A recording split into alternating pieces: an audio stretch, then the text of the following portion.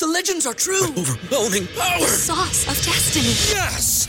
The most legendary sauce has arrived as McDonald's transforms into the anime world of WickDonald's. The greatest flavors unite in all new savory chili McDonald's sauce to make your 10-piece Wick Nuggets, fries, and Sprite ultra-powerful. Unlock manga comics with every meal and sit down for a new anime short every week only at WickDonald's. Ba-da-ba-ba-ba, go! At participating McDonald's for a limited time while supplies last.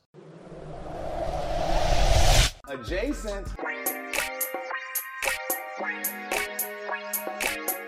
You're listening to the Sports Adjacent. Okay, I like that. I just learned something new today. Adjacent. With Jason Leisure and Russell Dorsey on the House of L Network. We're doing everything I dreamed of as an adjacent. What do you think is the worst podcast or radio? I'm not talking about naming a specific show or person or something, but the worst type of content you can hear.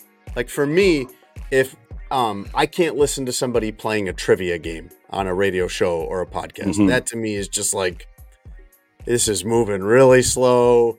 Unless this is right in my wheelhouse, this is a very niche topic that I can't get into. You sure I can't name a specific show? Because I have one in mind. Go ahead. Let it rip, man. No. I won't talk about what sucks. I don't like when people they get to singing and making songs and stuff. I don't like. Why? It. That's good. Yeah, I don't like it. Oh man, I don't like some of the best stuff Levitard show did was 10 or 15 years ago doing parody songs about the Dolphins. Nah, I've never liked it. I like sports and music way too much. So when you intertwine them with someone who can't do both, I don't like it. It's fun to make fun of though, so that works, Do you ever have? I mean, you're on CHGO, you're on the Bigs, you're on all. I've heard you on The Score, seen you on TV. You do all these different things now. Do you ever have one of these moments? Why am I drawing a blank on the guy's name that we've been talking about like crazy that was singing the national anthem? Carl Lewis, the Olympic guy. Thank you, Carl Lewis. I was thinking Michael Lewis, the author. I'm like, that's not it.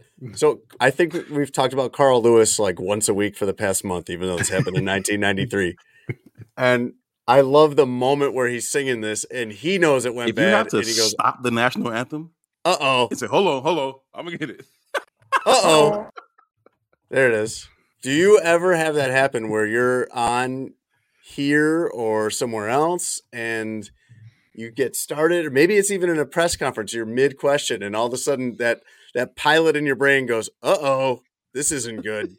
Only when I'm like I try to get detailed about something and then you forget something important, like the person's name. Like a couple times this season. Like just now when I forgot Carl Lewis's name? Yeah, I'll get that deep down. I'm like, I'm talking about the Bears offense, and I can't find Luke Getsy anywhere in space. I can't find it. I just can't. I can't get it. And I was like, oh my God. I was on Football Night in Chicago. Actually, that recorded that today with David Hall, and he was talking about who I thought was most underrated Bears player. And I was trying to get to Andrew Billings, and in my mind, I can't get there. And I'm like, oh my God, we're on TV, get to it. And it probably can't be, to your point, it probably didn't take as long as I thought it took.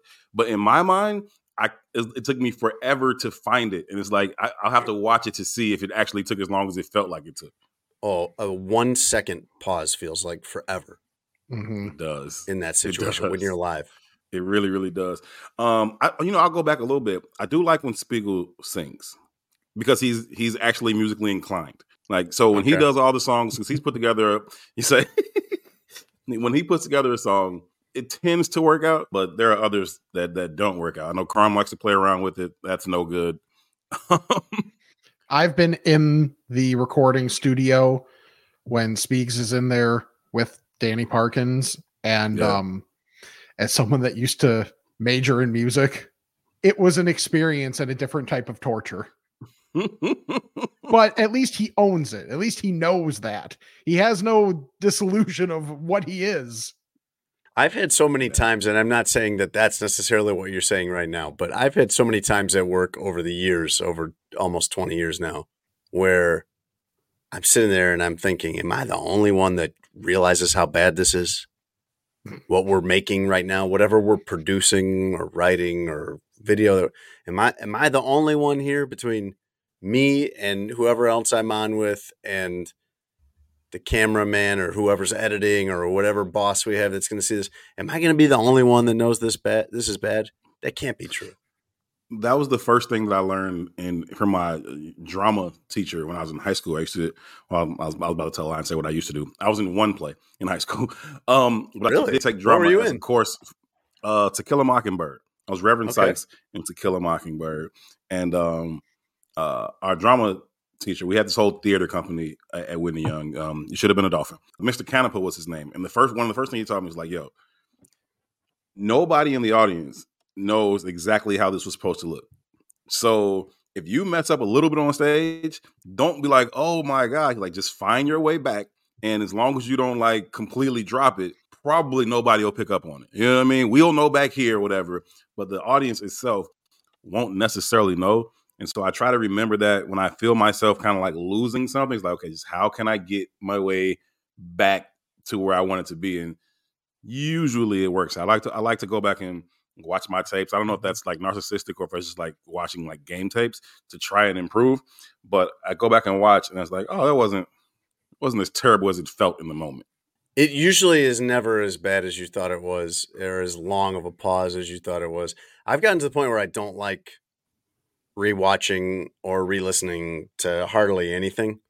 Unless it really, really made me, unless it really, really made me laugh at the time.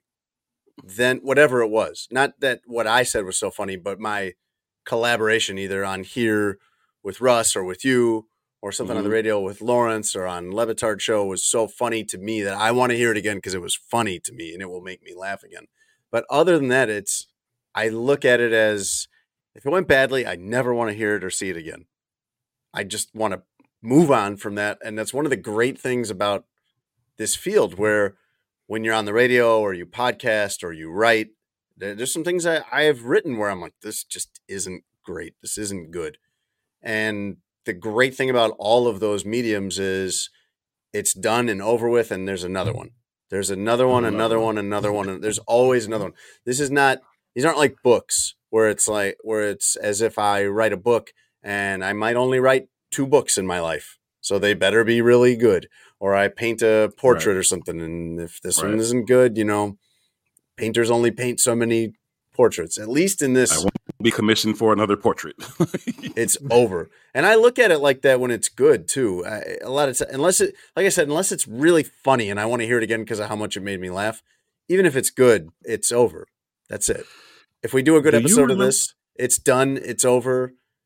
I move on to the next one. I don't really want to stay in it, good or bad. And half the time, you don't even remember. Like maybe this is just a me thing, but when Jay and I will record I'm Fat, there will be someone like my girlfriend who will listen on the next day, and then she'll come up to me and be like, this.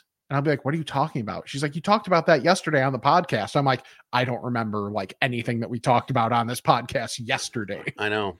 I have a hard time sometimes sitting there working on, because we have to turn in copy that goes with this for iTunes and things like that, or Apple Podcasts, I think it's called now. And I have to scan through it to remember everything that we covered on there, because episode's usually 45 to 75 minutes long. And I do this on Wednesday nights. I go home, I go to sleep, and I just kind of done. And then on Fridays, when these episodes come out, I usually will get texts from friends and family or tweets and things like that. And it's like, oh yeah, we did talk about that. That's right. Tony did say this or whatever. Yeah. For the sake of cutting videos and stuff, like I just have a log that I keep with just some basic times. Clips. Yeah. Just for clips for social media and stuff. Because I know if I do those the next day, unless I'm taking notes, I will forget either what we spoke about or when we spoke about it. I just, any way to idiot proof myself, I'm here for. You're so organized, man. You're so on top of things and organized and detailed. And it's going to be quite an adjustment when Tony Gill comes back. Damn. Tom. Let's start the show. Welcome to Sports Adjacent. I'm Jason Leisure. Russ Dorsey, my co-host, is out because of the baseball winter meetings down in Nashville. So we got Herb Howard in, one of my best friends, one of my favorite people, and one of the funniest contributors we have on this podcast. I am always glad to be here. It's been an honor and a pleasure the few times you guys have had me on. You are certainly one of my best friends. I'm always happy to spend some time with you. So, what are we getting into today? It's not the few times we've had you on. We've had you on. You've been on more than any other person, I think, besides me and Russ and Tony. I think you've been on more than Camp, and Camp has been filling in for 2 months now. Yeah. Rick Camp is in to produce today. Poster. My girlfriend got it for me. It's great. He got what? It is great. Oh, the banner? Yeah, Rick Camp from the I'm Fat podcast with Jay Zawaski. Am I pronouncing that right? I don't know him. Okay. Yeah. Jay Zawaski. And various other things. Rick Camp's been filling in for the last 2 months for us. Tony Gill will be back soon, and I cannot give you hard and fast concrete details on that because I don't get hard and fast concrete details on that. Kind of shows up when he shows up. I feel like the fact that I am like eating a baked pork chop while we record qualifies me to be a guest on the I'm Fat podcast. I'm just saying. Yeah, it also disqualifies you from being on this show. This is a major point of contention over the years with Tony. I was going to say, this is, if anything, this is filling Tony's role better than I have to this point. Yeah, not in a good way. Not in a way that I appreciate, Herb. Herb's had to go on mute now. At least he has the decency to go on mute. No, finish your bite, please. Problem. Finish your giant, or eat before the show, Tony slurping on cereal is, or whatever he... Yeah, a milkshake. Yeah, a milkshake. That's what it was. I haven't had a chance to eat today. Like, you sound just like Tony. You sound just like Tony. There's a whole day worth of day to eat. Okay, listen. We all have jobs. We all have stuff to do. I haven't had a chance, man. Like, I rarely bring food to Hallis, and so when I'm what are you gonna do? You're gonna be eating a rack of ribs during a press conference next? No, I rarely bring food up there. This is my break. So when I'm hungry, I either come to your desk begging for food. Or, we'll have one of those long breaks and then we can go get food. Other than that, I haven't had time. I got up, I had some car stuff to do. Then I came to Hallis. Then I drove back into the city. I had to go straight to the barbershop to get my hair cut because I did TV. Left from the barbershop, went to NBC. Left from there, went to Whitney Young. It was alumni night. So I went to watch the basketball game there. The JV game, the Frost-Off game went to double overtime, which completely pissed me off because I only planned to be able to stay for the varsity game for like a quarter or a half so I can get here. And then the JV game goes for double overtime. And then I'm like, well, now I have to leave before the varsity game starts. Left, came here, got set up, and this is the very first, that bite was the very first thing I've consumed today. I feel like that's bad decision-making and planning by you. I don't want you to go hungry all the way till 9 p.m., but I mean, there's a whole day there where you could have eaten some food. I've got a good reserve on me. Don't worry about it. I'll live. Okay, I didn't have time to find food, though. I have told Herb Howard this many times, Rick, but the way I judge how on top of my life I am at the moment, just my day-to-day life, managing everything, is whether or not I bring my lunch to Hallis Hall. Because where Hallis Hall is located, I don't know if we've gone over this before, but where it's located, it's at the end of a long road of like an industrial park, commercial park, office buildings. Yes. It's such a weird location. It's very far from any food. It's a 10 to 15 minute drive each way from there to any food. For sure. So I don't ever want to do that. I don't ever want to give up. That ends up being maybe 45 minutes out of my day. And I'm thrifty. We're a house with multiple kids and singular income, so I prefer to bring my lunch. And if I'm on top of things, I have a proper lunch. I have brought myself a salad and an apple and something else. When I show up without it, that's when it's like I must be running frantically. I must have been darting like straight from the shower to the car, getting out the house. When do you have the lunch? Because you mentioned a salad and an apple. I'm waiting for the lunch. Right. It's a salad with grilled chicken, so there's protein in there. Oh, okay. So you're not just grazing. Let's talk about this. This will be good. My eating philosophy, and I somehow am somebody who is scrawny and fat at the same time. I just have the absolute, probably least desirable physique you could imagine, because I'm not particularly, strong and brawny and muscular, but I got the belly. Like my kids like to tease me and ask me when the baby's coming. And so if you want to look like that, here's how to do it. I usually try to eat very healthy for breakfast and lunch, and that's it. And I think what has happened is between that and exercising moderately, I think that works up until a certain age. And the certain age where it stops working is whatever age I am this year, I think, 39. So that seems to be a way of just kind of maintaining. Like, what's your strategy for food for the day, Herb, other than, I guess today it was don't eat until 9 p.m. at all? So before I tell you my strategy for food, I want to say to you, I never noticed what you said about your own physique until one day we were inside the PNC Center where the Bears do all their press conferences.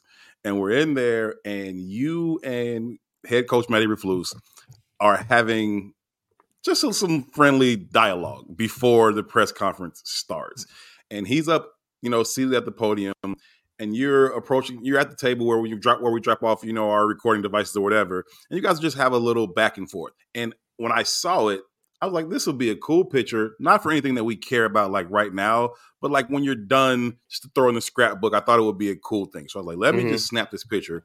And then later on that day or the next day or whatever, I sent it to you. And I was like, yo, I just thought this was a cool picture. And you were like, I got to get in the gym. Yeah, it was not a flattering angle. It was kind of, it was a profile angle. It was from the side. So you could really see the silhouette of the baby bump that I got going. Everybody has that angle. I had one, I think it was a couple summers ago. I didn't even realize the picture was happening. And then I get sent it and I'm like, wow, looking at that picture was as close as I've gotten to starting a diet in a long time. How do we never know? How do we never know how big we've gotten? Like our clothes will always tell us and things like that.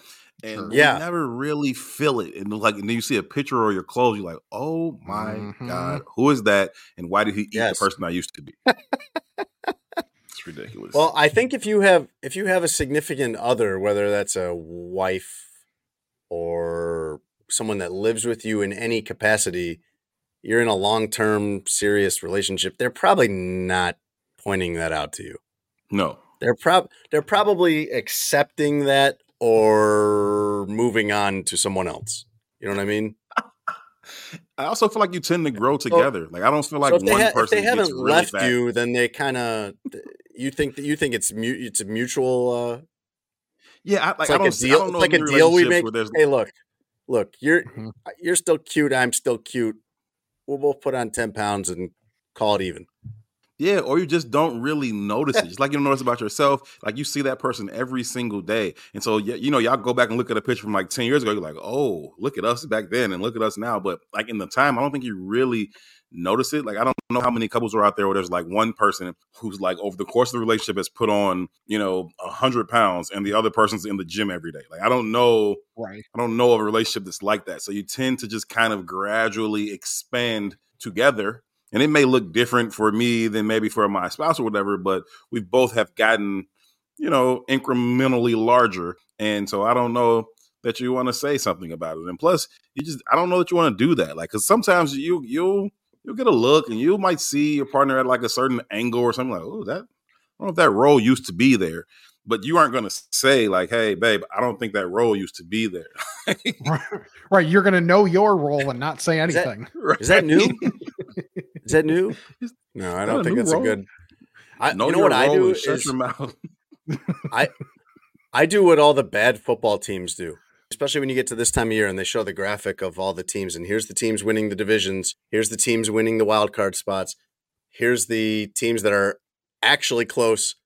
And then at the bottom of the in the hunt list are the 4-win teams, the 3-win teams, but they're technically only a couple games out. That's what I do, is I am perpetually thinking, and this is probably true, if I lost 15 pounds, I'd be in good shape. And that doesn't feel like a lot. 15 pounds would be maybe a month or two of doing a much better job. Maybe not at 39. I wish maybe that early was 30s. That was true. But I keep I keep looking at it like that. Like, I'm not that far away. I don't really need to do that much. I can get around to this. And then, next thing you know, you're like 22 pounds and over, and you're 39, and it's not going to be so easy to get that weight off. Are you saying you are who you cover? I'm saying I'm just perpetually pretending to be in the hunt of having a good body. You're Bears fit. You're Bears fit. You are Bears fit. Don't they have something called that? Isn't that the name of a gym in the Chicago area that they have? Probably, maybe. Like I saw Careful, a post I don't want to today. have any copyright infringement. I saw a post today that said, like, I wish I was as fat as I was the first time I thought I was fat. You know what I mean? Like the first time I was like, "Oh, you're getting big." Right now, I wish I was that size. Yeah, well, it's like the comedian Nate Bargatze was saying in one of his stand-up pieces that when he looks at the before and after pictures for these P90X things, he's like, the before guy looks like he's doing pretty well. I'd be happy. Where's the program he took to look like that? For real. 100%. Sports Adjacent is brought to you by Sheets and Giggles. They proudly sponsor Tony Gill, even when he's not here. So they, like me, eagerly awaiting the return of Tony Gill at some time. The only person not looking forward to that is probably Rick Camp, because then he won't be hanging around as much. But Campy, you're in the rotation, man. You've done an amazing job. We're going to keep you in the rotation. You're going to be part of the show going forward, buddy. Thank you. And I appreciate that. And I appreciate the Sheets and Giggles. Yeah? What do you think? Campy got his white striped Sheets and Giggles? Yeah, members of the White Stripes. And it's a fantastic sheet set. Everything that you guys have said, I'm like, okay, it's probably really good. I'm thinking like it's probably really good, but they might be talking it up a little bit, and you guys are not. Like, I am a warm sleeper. Like Herb said about himself, like I've got plenty to spare right here. And so the cooling sheets, even in the cold weather, are fantastic for me. So my girlfriend can have the comforter all over, and I can deal with a little bit of the comforter on me, but also have the sheets. And those sheets are fantastic. She saw them and was like, "Oh, these are nice." When they feel nice. They look nice. They look classy. They do. And I appreciate that when you like open the packaging, it's like, "Hey, we know you're excited about these, but don't be a dummy and make sure to wash them first." Because otherwise that'd be gross. Yeah. So made sure to do that. Got those on the bed right quick. And I'm so glad that we did. I love stuff like that. Like my favorite sushi place in LA, if you get it takeout, it comes in a box. And when you open the box, it has directions for how to eat everything. Like, hey, we made you something really good. Don't be an idiot and just shovel this all down your gullet all in some random order. Here's what goes with what. Here's what order to eat this in. We've thought about this. You don't have to. Just listen to us. So I'm glad you got those, Campy, because people ask me all the time, because we've been doing ad reads and we've been partnered with Sheets and Giggles for, I think, almost 2 years now. And people always ask me, like family and friends and stuff like that, hey, should I really? And I'm like, man, I'm telling you, I would tell you to get this even if we didn't have a deal with them, because it's so good. But whatever you were thinking it was going to be, it exceeded that. You thought this would probably be like the nicest sheets you buy at Target, like the more expensive ones at Target. And no, it's different than that. It's 100% eucalyptus, silky smooth, super comfortable. Get the sheet set right now through the month of December. You can go there and get their buy one, get one half off sale. Go there at sheetsgiggles.com/SA. And you can use our discount with the promo code sports. You'll get $23 off. But this is such a better deal. The buy one, get one half off. That's really what you want to go for. And then the fun thing about that is you're getting two. So, you can buy one as a gift, but also maybe the half off one that's coming home to daddy. That's going to be, that's going on your bed. Nah, look, we all in this industry, we all do ad reads and stuff like that and commercials. And we sell them as best we can and try to sound as authentic as possible. These are legit. Like the first time I was here and y'all were talking about it, I was like, I think they're serious. Like, I think they really do love these sheets. And so I went ahead and ordered some, instantly became my favorite sheet. So I had to double back, get some more. But then you guys told me about the little throw blanket. It's just like a little white throw blanket. It's not a full comfort or anything like that. That's my stuff. Like, cause I'm like you, Campy. I don't like to be hot in my sleep. Like if I wake up sweating, then the night's over. Like I just turn the lights on, wake up, the whole thing's done. Right. So that one in the summertime, that's my go-to on my bed. I'm telling you, it's a great gift too, because I'm always, especially the older I get, I'm trying to think of something to get for people I've known a long time, really close friends, or my brother or my parents. Like, what do I get them? What do I get them that they don't? Because adults usually, if you want something, you just get it. So you're not waiting around for Christmas. Like, I hope I get this Legos for Christmas or something like that. Like, what can I get that they're not going to have, that they're not going to think of, that they're going to be like, wow, sheets for a gift? That's kind of weird, but awesome. Wait a minute, they're really good. This is a great way to do this. So go to sheetsgiggles.com/SA. Take care of your Christmas shopping now. It is still early December. We are also brought to you by BetMGM. You can go to betmgm.com or download the BetMGM app. And by the way, Thursday night. So we're recording this on Wednesday. You guys will get it Friday morning. So we don't know what happened in the Thursday night football game, but Thursday night football this week, as bad as Thursday night football has been, I wonder if we will be sitting here Friday morning listening to this knowing that this was the worst, because it's Patriots-Steelers. And the over-under for this game, Herb, is 30. Combined points between the two teams. When I saw that on Wednesday, Steelers-Patriots, over-under is 30. So they're predicting a 16-14 game, for example, or whatever it would be. And it might be under. It might be under. If you thought 12-10 was bad, wait till you see 6-4 or whatever this ends up being. Is it Trubisky versus Zappy? Yeah. I think so. I think so. Is. Yeah. Just think about the Patriots. They played the Chargers, who in theory have at least talent on offense, and that game was 6-0. 6-0.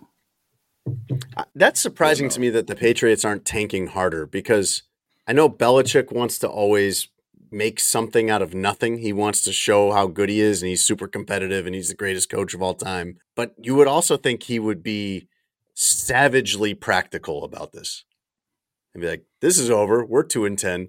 I'm going to make sure we end up 2-15. Yeah, I don't know that he isn't. But they kept that one close, man.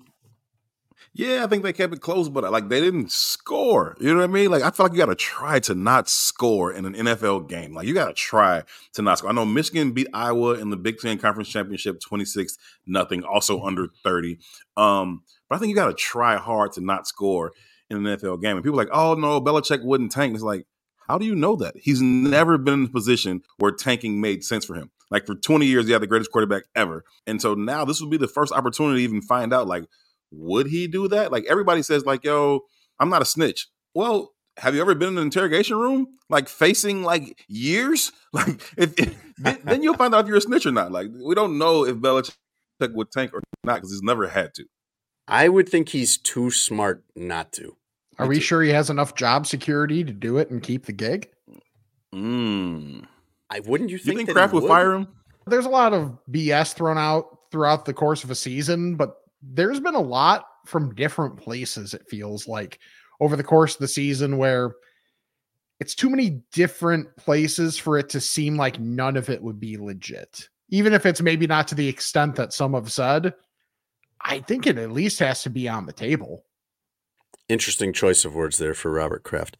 BetMGM, you can download their app or go to betmgm.com. Your first bet with them, if you use our promo code adjacent1000, your first bet with them gets paid back in free betting credits up to $1,500 if you don't win.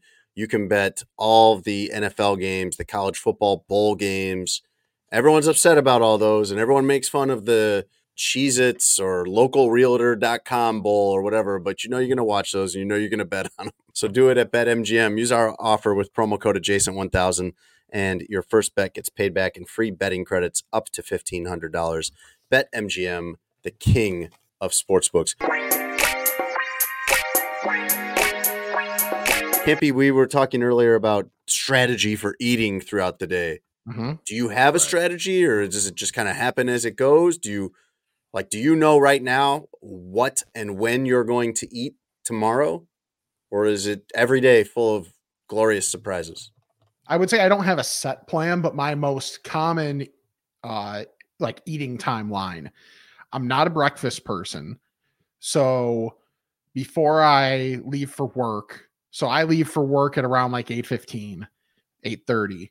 Oof. I will. That's early. That's like that's when normal people go to work. Wow. I know. I'm kind of a normal Yikes. person. Well, as much of a normal person as I can be. Like that's kind of what I am now. So I was scrambling Wednesday to get out the door at 9:30. Yeah, it's scrambling. I've just gotten used to it. I mean, when I was working at the Score, like I was working a 9 a.m. show, so they wanted me there by like 6 a.m., 6:15.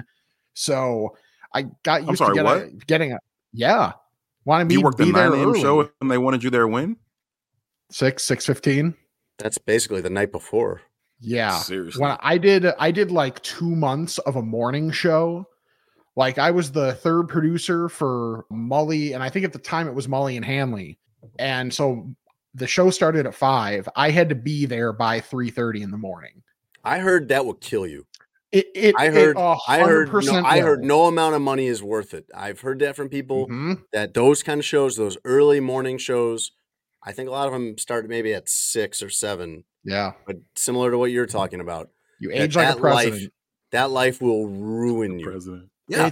He's right. He's talking about her, but he's saying like, you ever see the pictures of I know exactly Bush? what he's talking about. Obama came into the office looking like a young, spry black man. He left looking like Morgan Freeman. Like, you can't. Like 8 years did that to you? No, you can keep that job. Yeah, or a month of doing the morning show probably does that to you. Yeah, when I was he's like 3. When I was a part timer, and you're like, and then they're like, "Hey, do you want to fill in on the morning show for a week?" It's like, you need to do it because you want to be recognized and all that stuff. But it's like, oh man, that's rough, especially when you're only doing it for a short amount of time. Like it's bad regardless, but if you're doing it for like a week or a couple days, and then you have to have like 1 day of kind of recuperation and go back to your normal schedule, that's death. I hated that part of it. My job in college in the summers, I went to Tulane down in New Orleans, but then I would come back home to Chicago in the summers, and I would work because it takes money to go to Tulane. And I worked at a factory making cabinets and doors and things like that. And you had to punch in before 6 a.m. every day. And I'm telling you, you do not get used to that. No. Unless you're one of those people. I think there's some people that's what they're into. My mom is like that. I think my mom's probably up at 4 or 5 every day. And so it doesn't feel that crazy to her. That's kind of her routine. I have never been like that. I always hated getting up for school. I don't think that's that unique. I think most kids probably hated that too.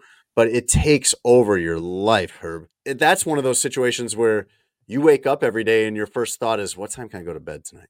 Which is a sad way to start the day. You spend the night counting, like doing the math for how many hours of sleep can I get? Like, if I go to sleep right now, I can still get like 5 hours, and then it's like 4 hours and 3 hours. Like, oh my God, I can't do that. It's a disaster. Like, I'm a morning person. You start planning to, okay, I need to go to bed by about 9 p.m. to get a decent amount of sleep, which is very difficult to do, at least for me. And then what happens is you get into what you're describing. You get into this game where time gets away from you, or you got something you want to do that night, and you're going to bed at midnight, and you're like, oh no, I'm going to get 5 hours of sleep. And then you start getting anxious about that. Like, oh man, I'm going to have no sleep. And then you can't sleep because you're getting worked up about that. And it gets to be 12:30, and you're like, oh no, 4.5 hours now, 1 a.m. and I'm still not asleep. Oh no, now what? Am I going to just be up all the way until the alarm goes off? Like, man, that is good. I can't live like that. I can't do that. And then the terrible things to your body you do to be able to get up and be conscious for that amount of time too. So you mean like Red Bull or multiple cups of coffee? So when I was an intern, when I was an intern, I was doing take the L on this one, Hart, because I need that part-time summer job. Right. I'm gonna need you to step up on this one. It's like I was doing school. I was doing a radio show at the school. Plus, I was working like 30 plus hours like this time of year at Target. And I interned on Mondays and Fridays for Mully and Hanley and a Saturday in the midday.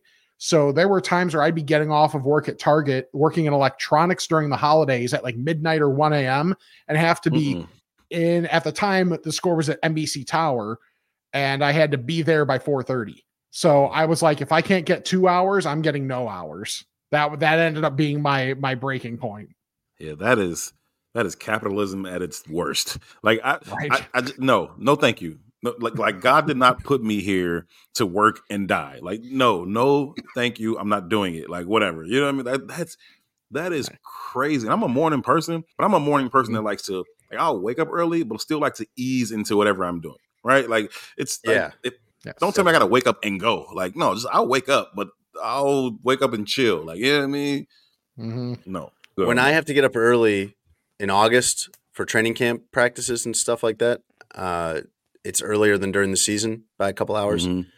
I build in an extra 30 to 45 minutes when I'm setting my alarm of this is going to be time where I'm just sitting on the couch drinking some coffee because I don't just spring out of bed.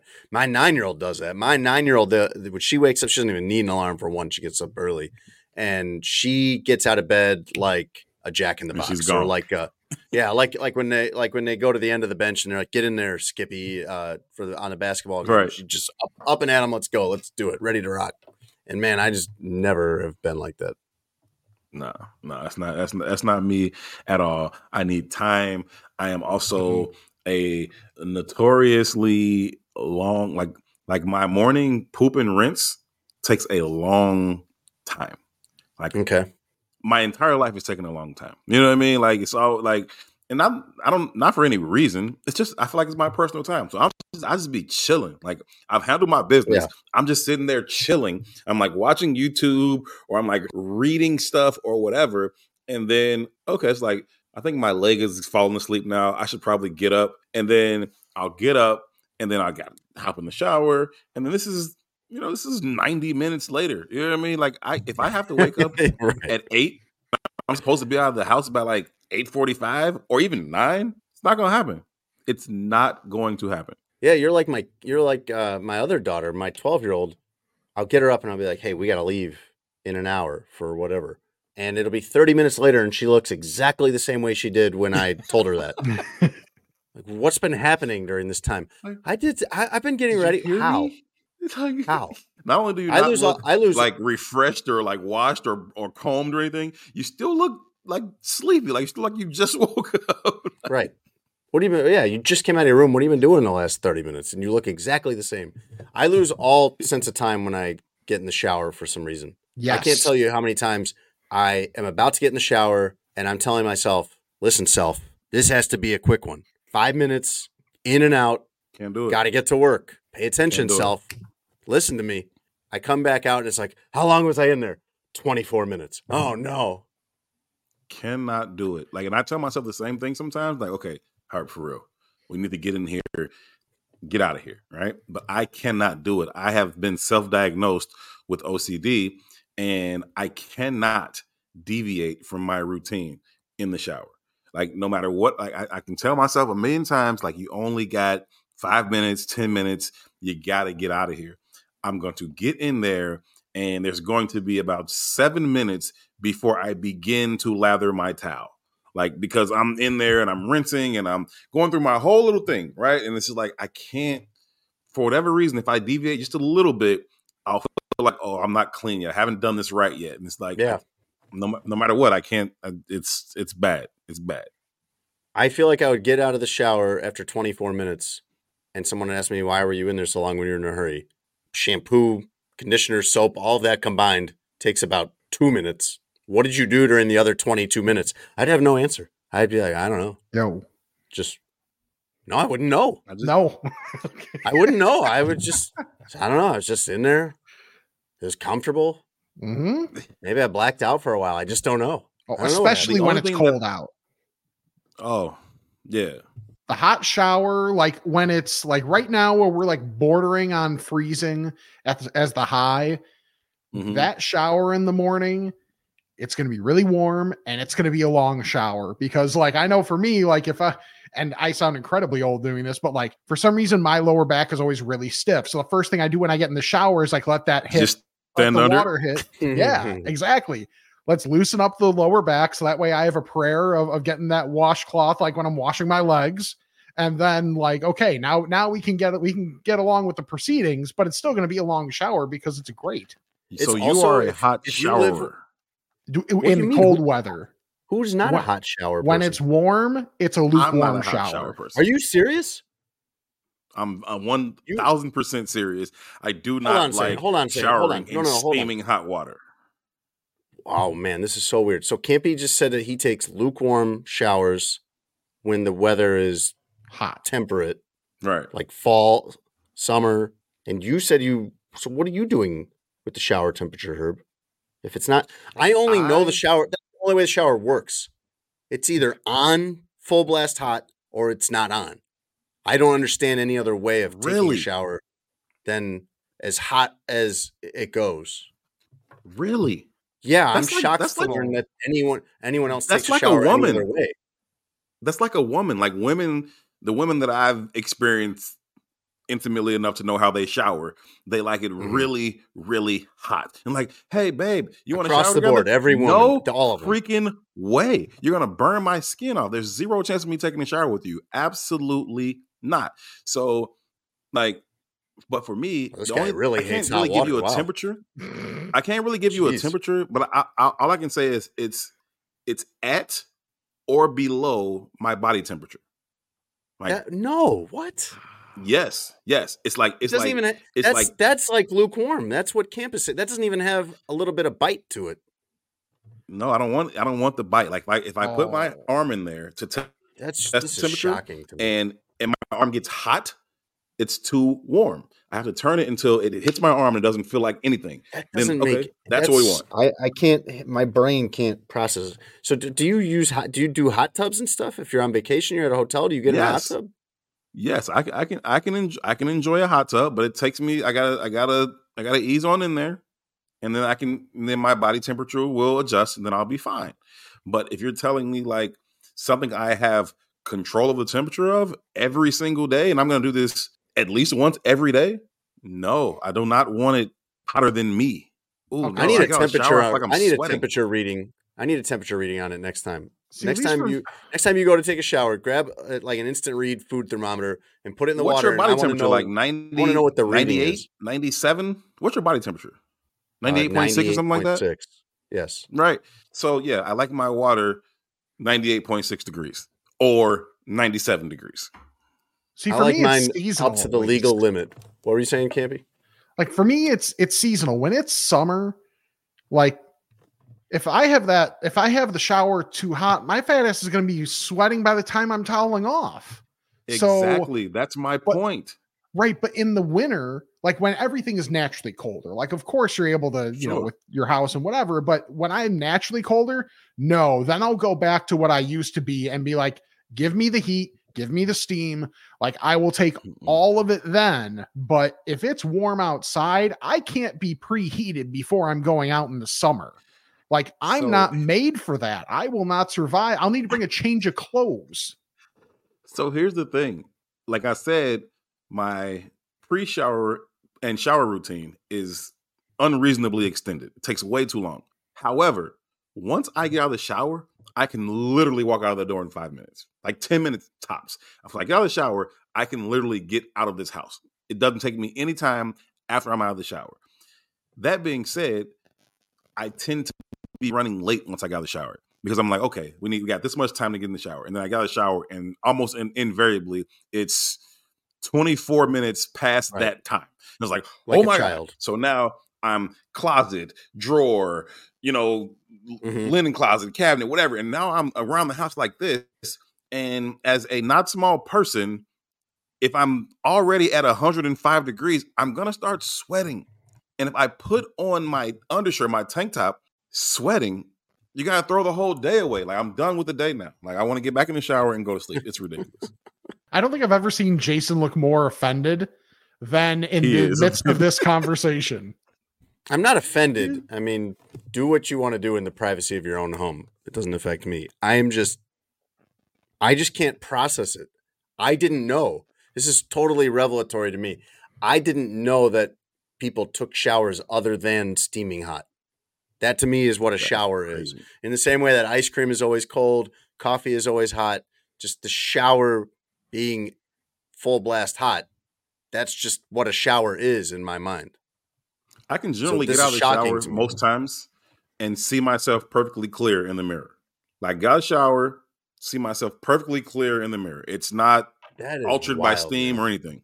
It's even in the winter, especially when you say you do that in the winter time, because I could almost go along with you saying cooler showers in the summer. I wouldn't do it, but I could almost go along understanding that.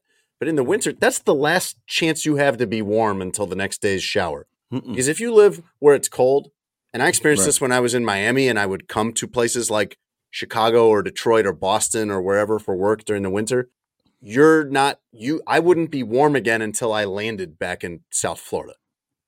Because just even if you got heat in the hotel room or the house or you're dressed appropriately, your feet are going to be cold all day, the full day, until the next morning when you get to take a hot shower again. I also run hot. Like, I'm very rarely cold. You know what I mean? Like, I could wear shorts and a hoodie most of the year. I almost never have on a coat. I just run hot. And so, like, if I'm in the bed and like cuddle and my partner's like, oh, it's really cold. Like, my feet are cold. Can I put my feet on you? Sure, you can put your feet on me. I'm not hot. I'm not cold at all. Like, go ahead. And like, oh, you're so warm. Yeah, that's fine. Your feet are ice cold. I do feel that, but it feels good to me. I'm cool. You can put your feet on me. No problem. Like, you know what I mean? Like, yeah, I get called a furnace. I am a walking, talking furnace.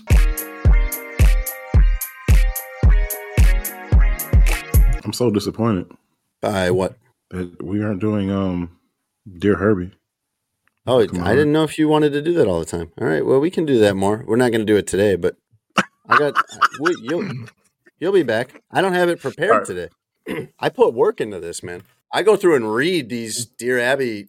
I mean, I don't do the work of actually writing the Dear Abby questions. Someone else does that work. But I go through and look through them all and pick, all right, here's one that'll work. Yeah. So then I get to like 3 or 4.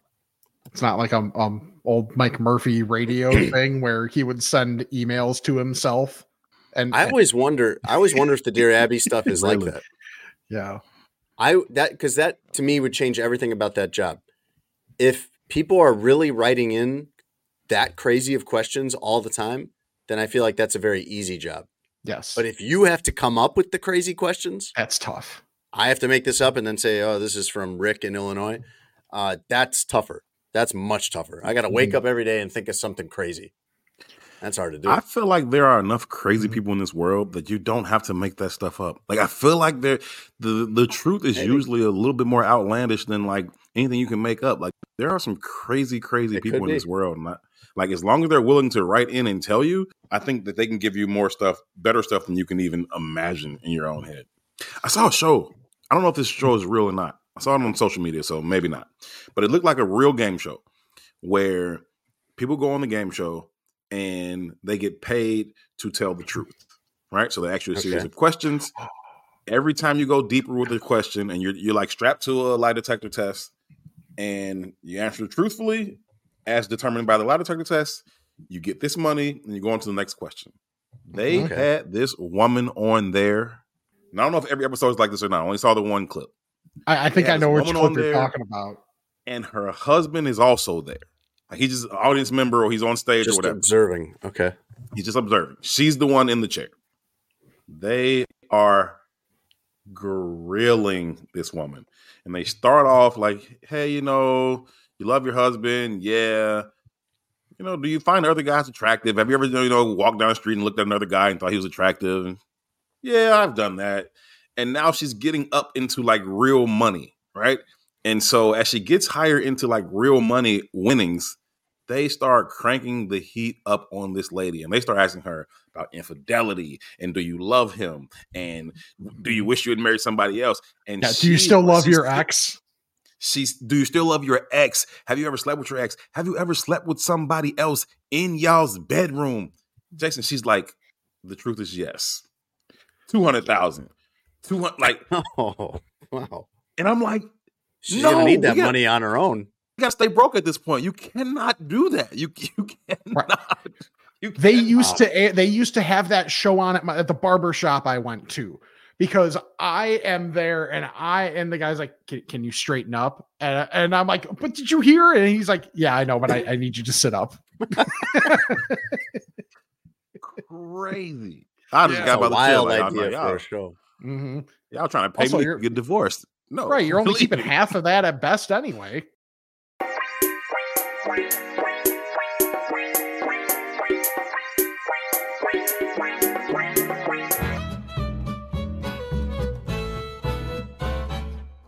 Football Roundup. Come on, it's time to play Football Roundup. Brought to you by BetMGM on a Sports Adjacent podcast. All right, we're bringing back Football Roundup. I've missed this. We used to use this every week during the football season to cover only the important news in the NFL. And, we kind of got bored of it for a while, but there was so much important news this week that I felt like we had to get to it. Herb, you're an NFL reporter, so this should all be right in your wheelhouse. I wanted to start with the Cowboys, where their coach, Mike McCarthy, had an appendectomy on Wednesday and plans on coaching in their game against Philly on Sunday. And I have a few thoughts on this. One, Mike McCarthy is 60, and I didn't know that you would still have an appendectomy at that age. I thought that was one of those things where you either get appendicitis by the time you're about 40 or you're in the clear. I didn't know that was something to be afraid of your entire life. So that was news to me. I learned some medical science this week. I didn't know that either. I thought it would either like rupture on you early, and I know it's excruciatingly painful for anybody who's ever gone through it. I have not, knock on wood. But I do understand that it's a pretty common procedure and the recovery is rather quick. And so I'm not surprised that he's talking about coaching a few days later, but I am with you on the surprise of how late in life relatively that can happen. I was shocked by the idea that he was going to coach in the game because it just felt unnecessary. Like you can miss a game over having surgery on your organs. I think it's okay. And they have Dan Quinn. Dan Quinn's their defensive coordinator. He's been a head coach before. He's very professional, very accomplished. I did have my appendix out, and I understand these people are just totally different than me. Not only are the athletes obviously different than we are in terms of how intense and competitive they are, but the coaches really are too. NFL or professional sports coaches, they are so different than us. Because I would have an appendectomy today and rule myself out of the next 3 games probably, because I actually did. I had to get it out 10 years ago or so. I was covering University of Florida men's basketball in the basketball tournament, and they were playing the first and second round in Omaha. And I woke up, didn't feel good. It was a different kind of don't feel good than I'd experienced before. Right. I was like, seems like I better go to the hospital if I don't want to die. And they ended up advancing out of Omaha to go to the next site, Phoenix or something. Sweet 16. Yeah. And I was out. I was out though. I missed the second round game in Omaha because I was at the hospital, obviously. And then I shut it down. I ended up staying in Omaha probably 5 more days, laid up in the hotel before I even tried to fly home, let alone go to actual work. But it just seems unnecessary. I know they're playing the Eagles. I know it's a big game, but it seems like the Cowboys could run fine for a week without Mike McCarthy. I mean, teams were having to do this in 2020 because of COVID tests. Yeah, I think that like when you talk about those athletes or those coaches, they just lean on whatever the doctors say. And so the doctors say like, hey, you're cleared or you won't risk further damage by going to do this, then they just go do this. Never mind that these doctors are also incentivized by getting all of the team's employees back as quickly as possible. They just, they believe it. And I think generally speaking, those doctors are right. And to the best of my understanding, and I defer to you, you've had it, I have not. People have been able to bounce back, relatively fast as compared to other, invasive operations. Mine went as well as it could go. It was laparoscopic and it was not ruptured or anything. It was the easiest way you could have it happen. And I would not have been up for standing up for 3.5 hours on the NFL sideline 5 days later. But again, these people are different than us. Have you watched the procedure happen like Russ would? No. Okay. No. Last week, Russ, in order to better understand the surgery that Aaron Rodgers had on his Achilles, Russ watched a full-length video of someone doing that surgery, and he was riveted by it. Some people are like that. Some people like all the science and they like learning all of that. That's not for me. No. So I've ruptured my Achilles. I've actually had it snap in half playing football, and it wasn't fun. Like the recovery, the surgery, none of that. It was the first surgery of my life. And when I woke up, my leg felt like it was on fire, and I didn't understand why it hurt so bad. Like, why does this hurt so bad?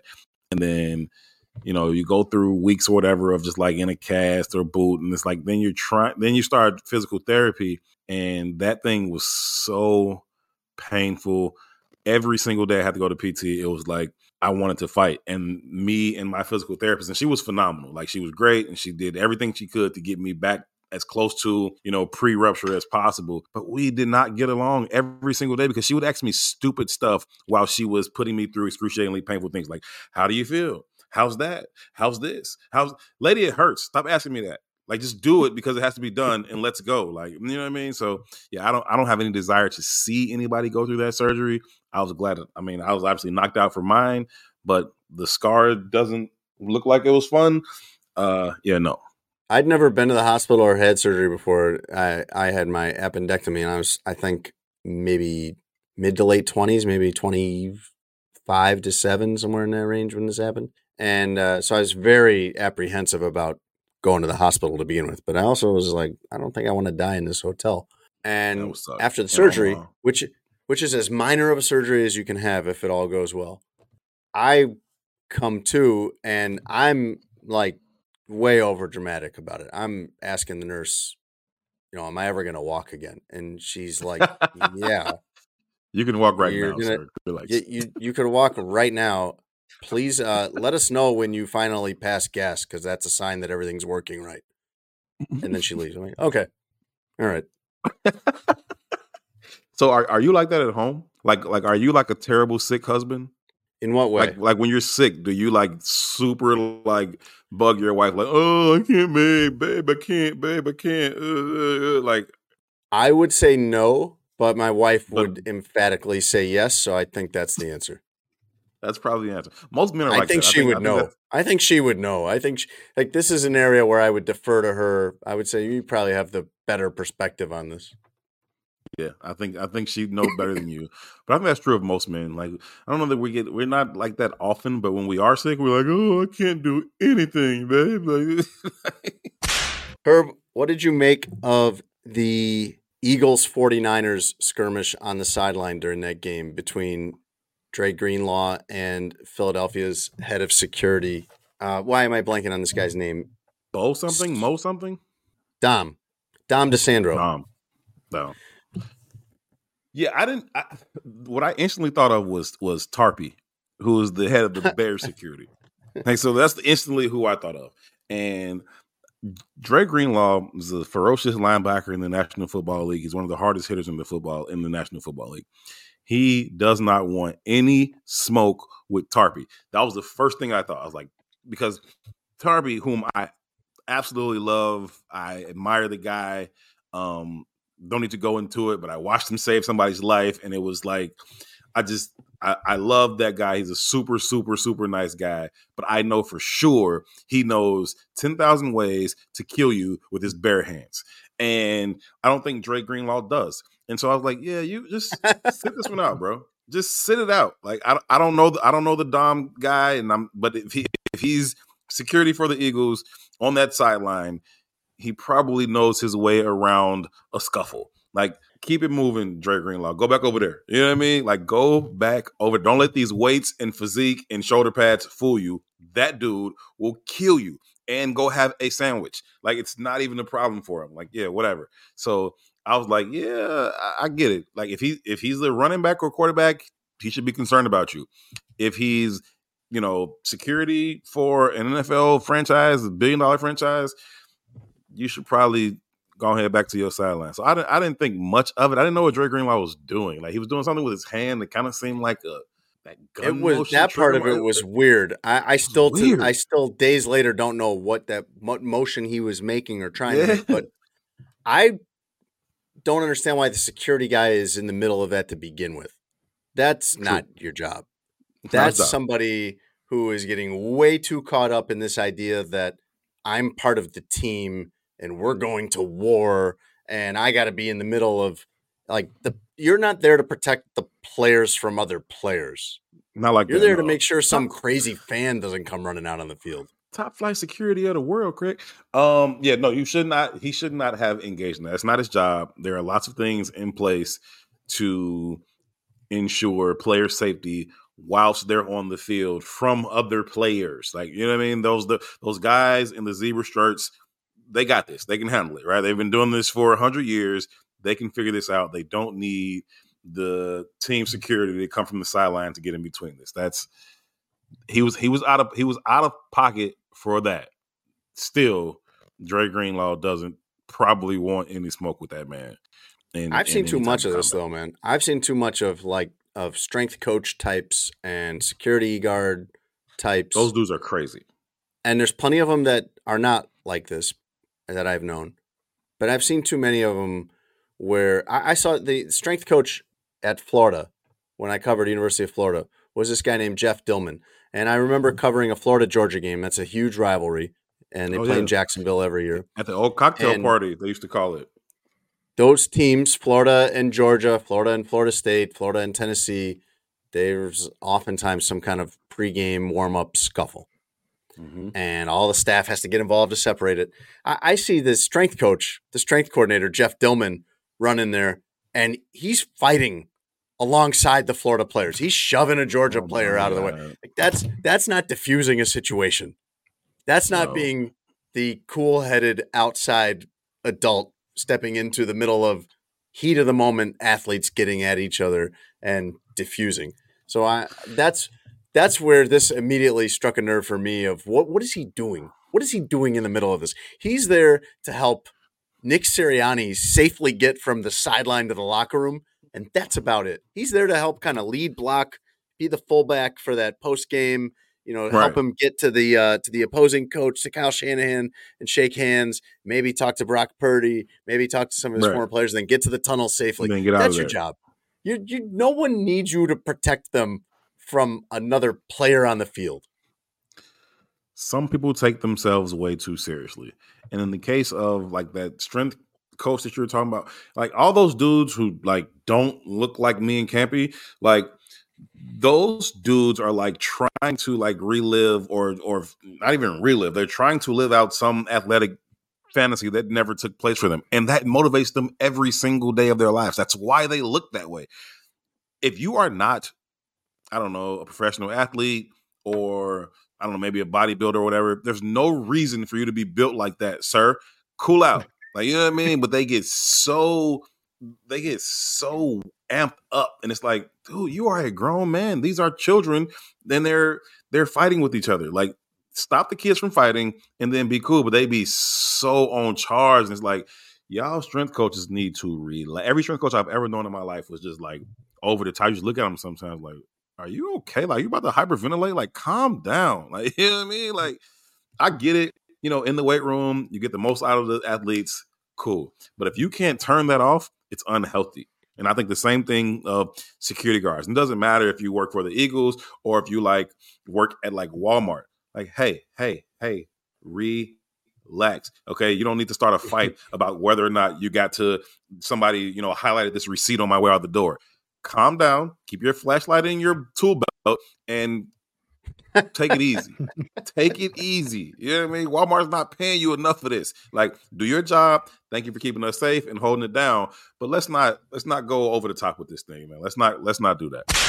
The last thing I want to get to is Mike McDaniel, and this isn't even remarkable or noteworthy about Mike McDaniel. This is just another Tuesday for Mike McDaniel. This is all from one press conference from Mike McDaniel. He was giving an injury report, I think, about his offensive lineman, and he was kind of imitating the reporters sending out tweets. He's up at the podium. He's like, he's going to send out 3 tweets for every 1 tweet you send out. He doesn't even care about spelling errors. He's just going like this, enjoying himself. He was asked about his time with the Commanders, and he was launched into this tangent about stink bugs and how he didn't know what that was till he got to Virginia. And he said, when you get there, you see that they are what they're named. If you step on one, it breaks it and smells. And he also addressed this is all in one press conference. This is just a normal day for Mike McDaniel with the media. And I love that he shows that this is okay. You can be a normal human being. You can be yourself. You can joke around. You don't have to act like you're leading some military into battle. And you can be very successful, which he has been. Mike McDaniel was asked about a story that Al Michaels told during their Black Friday game. I don't know if you heard about this, Herb. We cannot play the clip. We cannot play the clip of Al Michaels talking. I'll have to summarize that for you because that's Amazon's property. But we can play the clip of Mike McDaniel correcting the record a little bit at his press conference. And by the way, these are the things you talk about when things are going well. These are the kind of funny, hilarious topics you get into when you're 9-3. When you drop 40 every week. 3-9, right. So Al Michaels was telling this story. He said that in their pre-game meeting or day before meeting or whatever with Mike McDaniel had been an assistant coach for the Sacramento Mountain Lions, which I'm not even sure what league that's in. And Al Michaels said, AFL something. Well, it's not the CFL because Sacramento's in America, but one of your other guesses might be right. It's the California Football League. Al Michaels, great question, asked him, hey, tell me a Sacramento Mountain Lions story. And so as Al Michaels tells it, they win big. Mike McDaniel is the running backs coach or something on that team. They win a big game over somebody. They go out, the coaches and the players, to party afterward. And McDaniel sees one of his players dancing with an attractive woman. McDaniel goes over to him, says, you stop dancing with her, you're off the team. This is Al Michaels' rendition of this. And then McDaniel dances with that woman instead. And that woman later becomes his wife, and now they have a daughter, and that's his family. Mike McDaniel was asked about that story and how accurate it was. Right. Here's how he responded. Friday on the broadcast, they told the story about how you and your wife met, and I felt there were some gaps in that story, and I was curious if you could possibly fill in those gaps for us. Absolutely, I would love to. This is news to me. So yeah, I would say the skeleton of the story is correct, but there's a couple important caveats. First of all, the perceived threat that I made to a player about was over the top a joke, considering both he and I knew that as a running back coach I had no ability to say if he was there or not. It was more in jest. And then second of all, my wife was telling me that people are talking about me stealing people's girls. The dude had met her for 45 seconds. So, like, but you called dibs. I mean, I kind of did, but I mean, no. I mean, it was a lighthearted. It was a very unique scenario. I think of it was a special place in our memories, but I don't think it was. I wasn't nearly the. I feel like I was painted out to be kind of a D-bag. And it wasn't like that at all. It was all niceties. We were celebrating as a team, and it was something that I think Stephen Barkley, the player that was dancing with her, was well aware when I made that joke and jest that it was more important to me than it was to him. So, and I'm pretty sure I was right. I mean, I have a family now. Like, good decision. Won her over? Clearly, it had nothing to do with anything. It wasn't my physical disposition. I promise you that. But it was a cool, lighthearted story that I felt like took a turn. So I appreciate you following up. Like, yikes. First of all, Mike McDaniel. Is dirt a bad word? Is what a bad word? Dirt. He's like, I felt like they made me out to be a D-bag. Like, isn't it dirt bag? Like, it's not. No. It's not penis bag, right? No. Okay. Penis bag. We'll go over this. I've never heard it. So when he says D-bag, I've never heard it used as that term. I've only heard it as dirt bag. Is that something that people say? Mm-hmm. Oh. Yeah. Is that a bad You've word? really never heard the word? No, I have, but I don't think that's is that a bad word? Is that something you can't say at a podium? You thought the whole time it was. No, I knew it wasn't. I assumed that's what he was saying. I know, but is that something that you can't say at a podium? I don't know. I think Mike McDaniel at different points forgets he's at a press conference, and then kind of at other points kind of remembers. Oh yeah, I'm the public face and voice of the organization. Maybe I'll clean up the language on this a little bit. Yeah, dirtbag. Those are the ones I've heard. But when he said D-bag, I was like, do they use that other word for that? I didn't think so. But okay, cool. Well, now you know. My question to you is: don't you wish you had this in your life? Don't you wish, whether you cover football or follow football, don't you wish this guy coached your team? Don't you wish the press conferences were so must-see TV for reasons like this? Pause. The fun I could have with Mike McDaniel. I wish I covered his team. Like it was like it's so much fun. It's so refreshing, and like he's just a person, and he's confident in who he is, and he has his own swag, and he marches to the beat of his own drum. He doesn't take everything so serious. And he doesn't think that his job is on the line for every single question that's asked at a press conference. And doesn't have to blow smoke about every single thing. It's like, okay, yeah, I was I did say that to you, but I thought you understood that I was joking with my running back. The running back understood it was a joke. Like, it wasn't that deep, and clearly it worked out for me. We have a child, which infers some things. Like, things have gone well for us, right? Like relax. Here's the thing, and I don't know if y'all know this, because I know we talked a little bit offline about the show, the mid-season Hard Knock show. And I have not seen any of it yet. Yeah, but if you had, you would know that the swag that we're talking about with Mike McDaniels, he's a brother. You didn't know that Mike McDaniels was a brother, did you? What is it? What do you mean? That he's black? There you go. Yeah, I know Mike, that. He's biracial. You know that? Yeah. Because I didn't know that until I saw the clip of him saying that. I had no idea, nor would I've ever suspected that he was. All right. Well, now you know. Like, I see him rocking his off-white Air Ones on the sideline, and I see him rolling up his pant legs and all that stuff. But I had no idea that was his father's side. I did not know that. What I love so much about what he does is that he is a unique personality. And I bet more of these coaches are unique, but they don't show that. They are like, I have to fit into this box as a head coach. I have to present as this way as a head coach. And Mike McDaniel doesn't do any of that. And I think that's part of why he's successful, why people like him, and why players like playing for him. And man, I'll tell you, if your team that you follow is one of these legacy franchises, you're never going to have that. That guy is not getting a sniff with the Bears, Packers, Steelers, Giants. I don't know. Mike Tomlin's pretty regular. You are not getting Mike McDaniel as your coach ever. I agree with you, but like Mike Tomlin's pretty a regular dude. He's pretty chill. I mean, I think his nature is more militaristic, so it's not necessarily a classic football coach. Yeah, he is. Yeah, but like at his press conference, he's still like just relaxed and willing to talk to you, right? He's not so guarded to the point where it's like, oh, I'm scared to say anything.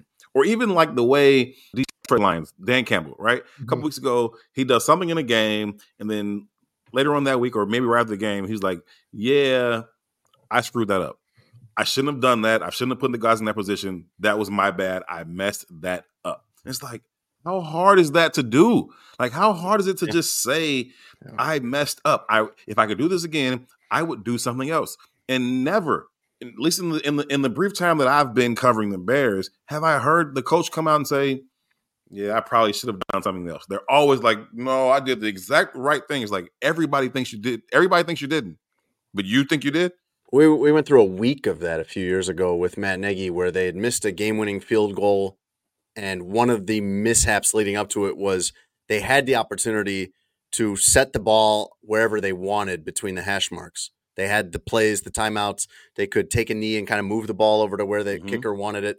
And somebody dropped the ball on that. Somebody blanked out and didn't do it. And we never got that told to us directly. We went through 4 days of questioning and nobody saying, hey, we messed it up. We didn't think of that. Instead, what we got at every turn was, well, it's a 43-yard kick. Make the kick. Like, okay, all right. But in a game of inches, if you could move it a few more inches or a few yards one way or the other that the guy prefers, do that. I love every time you see something like Mike McDaniel, Steve Kerr, that whole organization, the Warriors, Greg Popovich. You see people do things differently. You see them be the way they are, and it works. These press conferences would be looked at as a negative by the legacy franchises in any sport. This isn't hurting them on Sundays. This is still one of the greatest offensive minds in the game.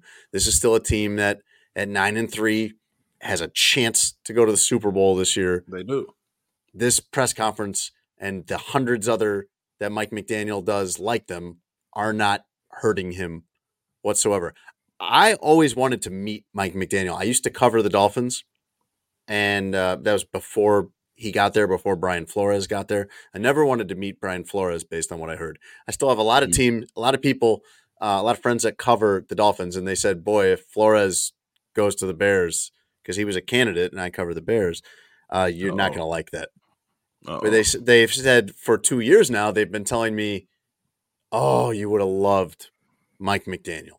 Man, you would have loved cover. This would have been right in your wheelhouse, like exactly your kind of guy.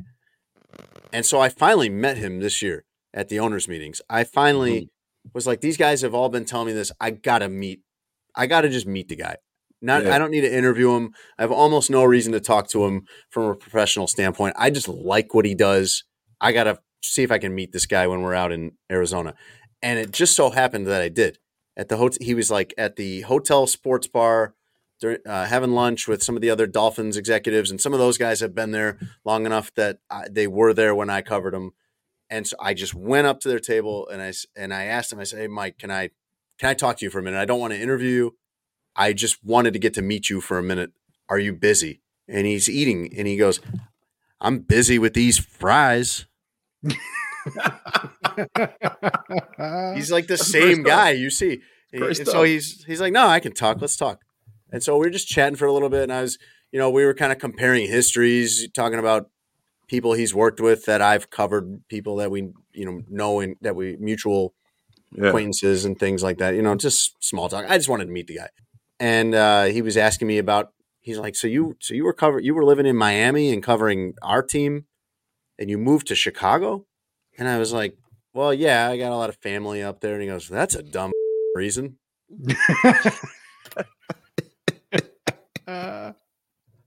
He was everything in this 5-minute interaction that you've seen on TV, and that you'd hope that a Mike McDaniel experience would be like. Just the most normal guy, quick-witted, enjoyable. You would like Mike McDaniel even if he didn't coach in the NFL. And it's good to see somebody like that win so that everybody else can see it can be done this way too. Herb, let's do the news. Let's do it. What's your opinion? I don't think we've had you weigh in on this yet, of the nonstop Taylor Swift NFL combination in your face all the time since probably about week 3. Yeah, I think that it's definitely NFL orchestrated, trying to bring her in. Then I saw later that she had some type of, official business dealings with them. And I think that Travis Kelce has just been all too willing to be a pawn in this game. Like, oh, that's fine. I'm dating Taylor Swift. Cool. No problem. I'm with it. And the first time when it was first coming up, like we were going to Kansas City. Right? Like it happened that week or whatever, or maybe the week before. And then we were all going to Kansas City, and everybody spent the whole entire week like, I wonder if Taylor Swift is going to be there. I wonder if Taylor Swift is going to be there. And we got there, and certainly she was there. And I remember being in the tunnel after the game, and everybody's like just standing around, like looking weird. I'm like, what are y'all doing? Not in the locker room, outside the locker room. Like, what are y'all doing? Like, no, Taylor Swift's going to come. I'm like, what? And Jerry Payton, it's my guy, but I'm like, wait, what? And so he gets this video, and he's like, I got the video of Jerry of Taylor Swift, and I was like, so, and then they run it on like ESPN around the world constantly. Right. Yeah, it goes everywhere. And he's like, they didn't even give me my credit for it. I'm like, that's bogus. They should have gave you your credit for it because you were definitely excited about it. I don't, whatever. Shout out to Taylor Swift and all of her success. I like this idea that she's a phenomenal singer or performer and she's been wildly successful, and I salute that. But this idea that she's like super gorgeous or something, like, no, she's not. She's extra rego. Like, I'm not excited about her. She's had a phenomenal career. She might be the most famous person in the world right now. For real. Time Person of the Year. I was going to get to that. Yeah. I don't know what's real and what's not. See, this is kind of some of my hangups here is there are a lot of celebrities that I love their work, whether they're actors, athletes, musicians, love their work, but I'm not on board with celebrity worship and stuff like that. I'm not in awe of these people. I wouldn't be like, as Taylor Swift walks by, oh my goodness, maybe I could get a selfie with her or something like that. I don't really care. No. I don't begrudge her success. No, not at all. And if she's romantically involved with Travis Kelce, whatever, who cares? Cool. This is business though to me. Like this is all over the place all the time. These are two giant businesses. Taylor Swift is on a tour right now where she's going to make hundreds of millions of dollars. Yeah, she paid the guys that drive the trucks. She paid the guys that drive the trucks $100,000 bonuses for the tour. Bonuses. I think I saw she's going to make $100 million this year just off Spotify. She's a business. Like there is a whole economy, an ecosystem of people whose jobs are part of that Taylor Swift company that make their money based on her success. And she makes her money based on her success. You also have the NFL, same thing, gigantic business. And they both have made each other more popular. Like she has gotten exposure on the most watched television program in America, which is whatever the next NFL game is. And she has gotten access to that fan base that probably a lot of them maybe weren't that interested. And she's brought her fan base over to, you have all these people watching football games only for that. So this all seems to me like business. And there's just, I know that there are cameras everywhere because everyone has a phone, but all of this seems so well, the cinematography is great on all this. Yeah. Whether it's Jarrett Payton or whether it's done by somebody in-house for them. Travis Kelce is standing right off stage at her concert during the bye week. Why? She's not on the sideline next to Andy Reid. No, go sit down. If you're going to go to a concert, go sit down. You're at her concert, no problem. Go sit down. She was named Time Magazine's Person of the Year, which I don't know what the criteria is. I don't know if she performed some life-saving surgeries that we don't know about, or I suspect that's business too. I suspect that people at Time Magazine were like, how can we remind people that there's still a Time Magazine? Well, if we name Taylor Swift Person of the Year, we could probably get an interview with her. Like, that's probably how this went. A couple of things that she said in there, Herb. One, she said she has nothing to do with how often they show her on NFL broadcasts. She said she has no idea whether they show her or not. Quote, I'm just there to support Travis. I have no awareness of if I'm being shown too much and if I'm pissing off a few dads, Brads, and Chads, which sounds like a line that got workshopped before the interview. That is the line that got workshopped, and she's lying. Like they always catch her, and as soon as they catch her, she's like hugging Mama Kelce, and it's like, can we just relax with this? Like, there's like, cool out, man. Like, everybody who gets on those TV things, they know when they are. Whether they show like the GM and Ryan Poles, whatever, and he's got it on his headsets, and there's a TV in those things. Like, oh, you're on the screen, And then he's like, oh, okay. Like, you know when you're on those things, like, you know what I mean? And so she absolutely knows. It's been a well-orchestrated plan. To your point, it's benefited both parties. Like, stop acting like it's something other than what it is. Like, they aren't going to be happily ever after. I don't believe that. Like, and if they are, whatever. But I doubt it. Like, who cares? This has been good business-wise for Travis Kelce, by the way. Oh, 100%. I mean, Travis Kelce is in everything now. And he was doing okay before. Like, he was had a good career. He had his reality show. He hosted Saturday Night Live. That all happened before. But now he is on TV for Doritos and the Pfizer vaccine, and I think maybe one of the car companies. Yeah. You got State Farm again. It's worked for him. it's worked very, very well for him. I think he's benefited from it for sure. I mean, he's, arguably the best tight end in the game. He'll probably be a first ballot Hall of Famer. Cool. But outside of football realms, you can't just walk up to a random person on the street and be like, yo, Travis Kelce. And they're like, oh, yeah, I know exactly who that is. I know what he looks like. I could pick him out of a lineup. Now you can. Now you can. Well, it's going to be bad news for him when he drops a big pass or something. Oh, man. Is it ruining football? Is it ruining the viewing experience? If you're watching a game, I don't think I've watched a game, and I don't get to watch that much because I'm usually at work covering a Bears game, but I don't think I've watched an entire Chiefs game where she's been at the game to get the experience of the dads, Chads, and Brads, as she said. Like, is this ruining it? Because Tony was impersonating when this first started. Tony was impersonating the angry people, mad about this. I'm trying to watch my football, and I got this Taylor Swift. And is that what's really happening? When you turn into Chiefs Packers, I only saw the fourth quarter of that game. So if you watch the whole game last week, is it too much Taylor Swift? Is it just like they flipped to her, they cut to her and then they cut back to the game? Who cares? And actually, they've gotten better with it. They didn't show her until they were heading to the after first quarter break in that game. So they waited because that now is that a prop bet now? It should be. It's got to be, don't you think? I'm sure it is. I bet somewhere it is. But I'm sure it's a prop bet. I'm sure. But like, I think it also probably coincided those first couple games were Chiefs Bears and Chiefs Jets, I believe. So they were going to show her probably a good amount. And then the Bears game was awful. Didn't the Jets end up winning that game or the Chiefs? It was a close game. But I think it was a kind of an ugly win for the Chiefs over the Jets. Yeah.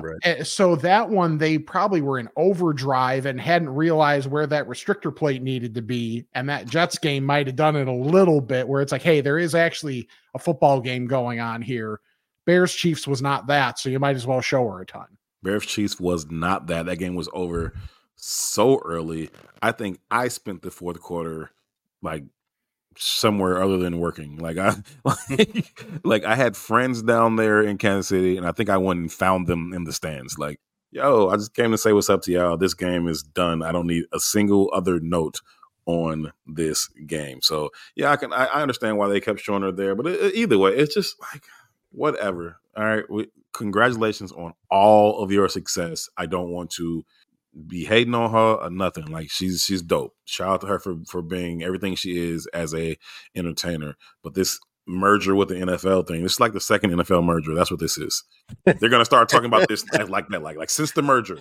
Like she had another quote in this Time magazine piece that said, quote, "Football is awesome, it turns out. I've been missing out my whole life." And I do think that's because she's dating the tight end of the Chiefs, not the Bears. Yes. If she was dating the tight end for like the Bears, the Giants, the Panthers, I don't think she'd be surprised by. I don't think there would be this big revelation about how awesome football is. So what do you guys do again? Right. you get. So is this soccer? You guys kick the ball 4 times. Is this soccer? Like, is she going to turn on Matt Nagy at some point? Is that going to be the next storyline? I could see that. Herb, a Florida man named Tim Hogue, was suspected of being a serial car burglar and was caught after a high-speed chase gone bad, which don't they all? I've never heard of a high-speed chase gone good that worked out for the guy doing trying to do the evading. Timmy was trying to outrace the Polk County, Florida sheriffs when he slammed into a parked car. In his booking mugshot, Tim Hogue has a neck tattoo that reads, "All gas, no brakes." Hey, he is true to form. True to form. Shout out to him. Spelled correctly, which is a win for the Florida man. That is hilarious. Like, I know you're right. Nobody wins those high-speed chases. I guess maybe the ones we don't hear about, maybe they won. But if we hear about them, it didn't go well. Like, if we know about it made the news, it didn't. We know who won. It did not end well. Right. So all I do every time I see like somebody like speeding and it seems like they're running from somebody or they're just super out of control, all I can do is take a quick second and say a quick prayer for everyone that they may encounter. Right. And then I'll throw a backup prayer for them too. But most importantly, everybody they're going to encounter, pedestrians and motorists alike, it's a quick prayer for them that they don't, harm anybody else. But All brakes, no gas. He should have. All gas, no brakes. Yeah. All gas, no brakes. Your way would have been a little safer.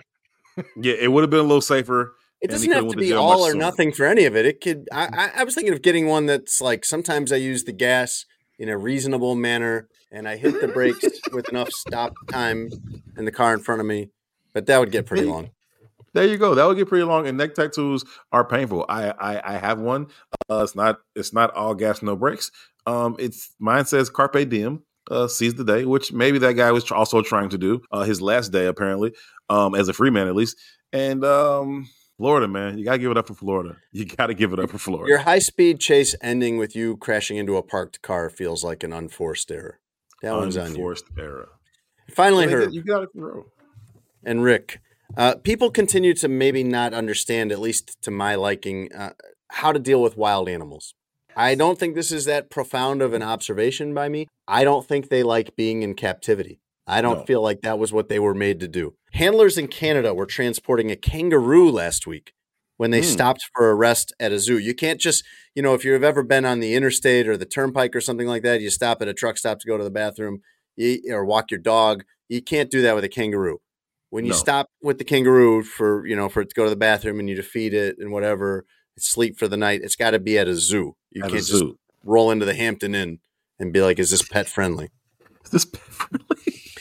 So during the stop, as the handlers were unloading, and this was not some, roadside petting zoo. These were actual zoo handlers from what I understood. As they were unloading the kangaroo at this zoo that they were going to stay at for the night with the proper facilities in place, the kangaroo jumped over their heads and escaped. Yeah. So a kangaroo was on the loose for 4 days in Canada. This is a story from the CBC, the Canadian Broadcasting Channel. And this is Canada in winter, buddy. This is worse than Chicago, Michigan, New York. This is Canadian winter. This thing's out in a snowstorm. The police are being flooded with calls and social media is flooded with photos. Everyone's seeing the kangaroo. Imagine, you probably don't believe it when you see it. You probably, is that a bear? Is that that's a kangaroo? It's a kangaroo sighting, where it shouldn't be. No. And have you ever seen those things? They are ripped, they're super very small. Strong. They are bags. And that that observation of yours foreshadows a little bit of where this was headed. So they did catch this kangaroo, and I didn't know this before reading the article. The way that you catch a kangaroo in this scenario, a kangaroo that you need to trap, is by the tail, which I am shocked because I would imagine their tail is very strong and could hurt you. But what you need to do is get a hold of the tail when you catch this. So the police did that. After 4 days of this thing being loose in the Toronto suburbs, they caught it by the tail. But in the process of that, one of the officers did get punched in the face by the kangaroo. And probably needs reconstructive facial surgery. Those things are tough. The kangaroo is now in proper zoo care in Quebec. Those things are super strong, and they stand up on their legs, and they just have these huge pecs, and they're shoulders, and they're just brawny and super strong. And as an unsuspecting civilian, to see one of them somewhere other than where you might expect to possibly encounter one is crazy. And who do you call? Because if I'm the dispatcher or I am the police officer who receives the call from the dispatcher, why are you calling me? What you call me for? You know what I'm saying? Did you hear what you just said? There is a kangaroo, a wild kangaroo out on why are you calling me? I write people tickets and arrest the occasional, misbehavior. Why are you calling me? No. Get somebody else out here. Get somebody else to do it. I think of some kid is playing in a living room or something and sees this thing hop by, runs to a parent and is like, Mom, I just saw a kangaroo go through the yard. Now you put your kid on punishment for 3 months because he's lying. Right. Exactly.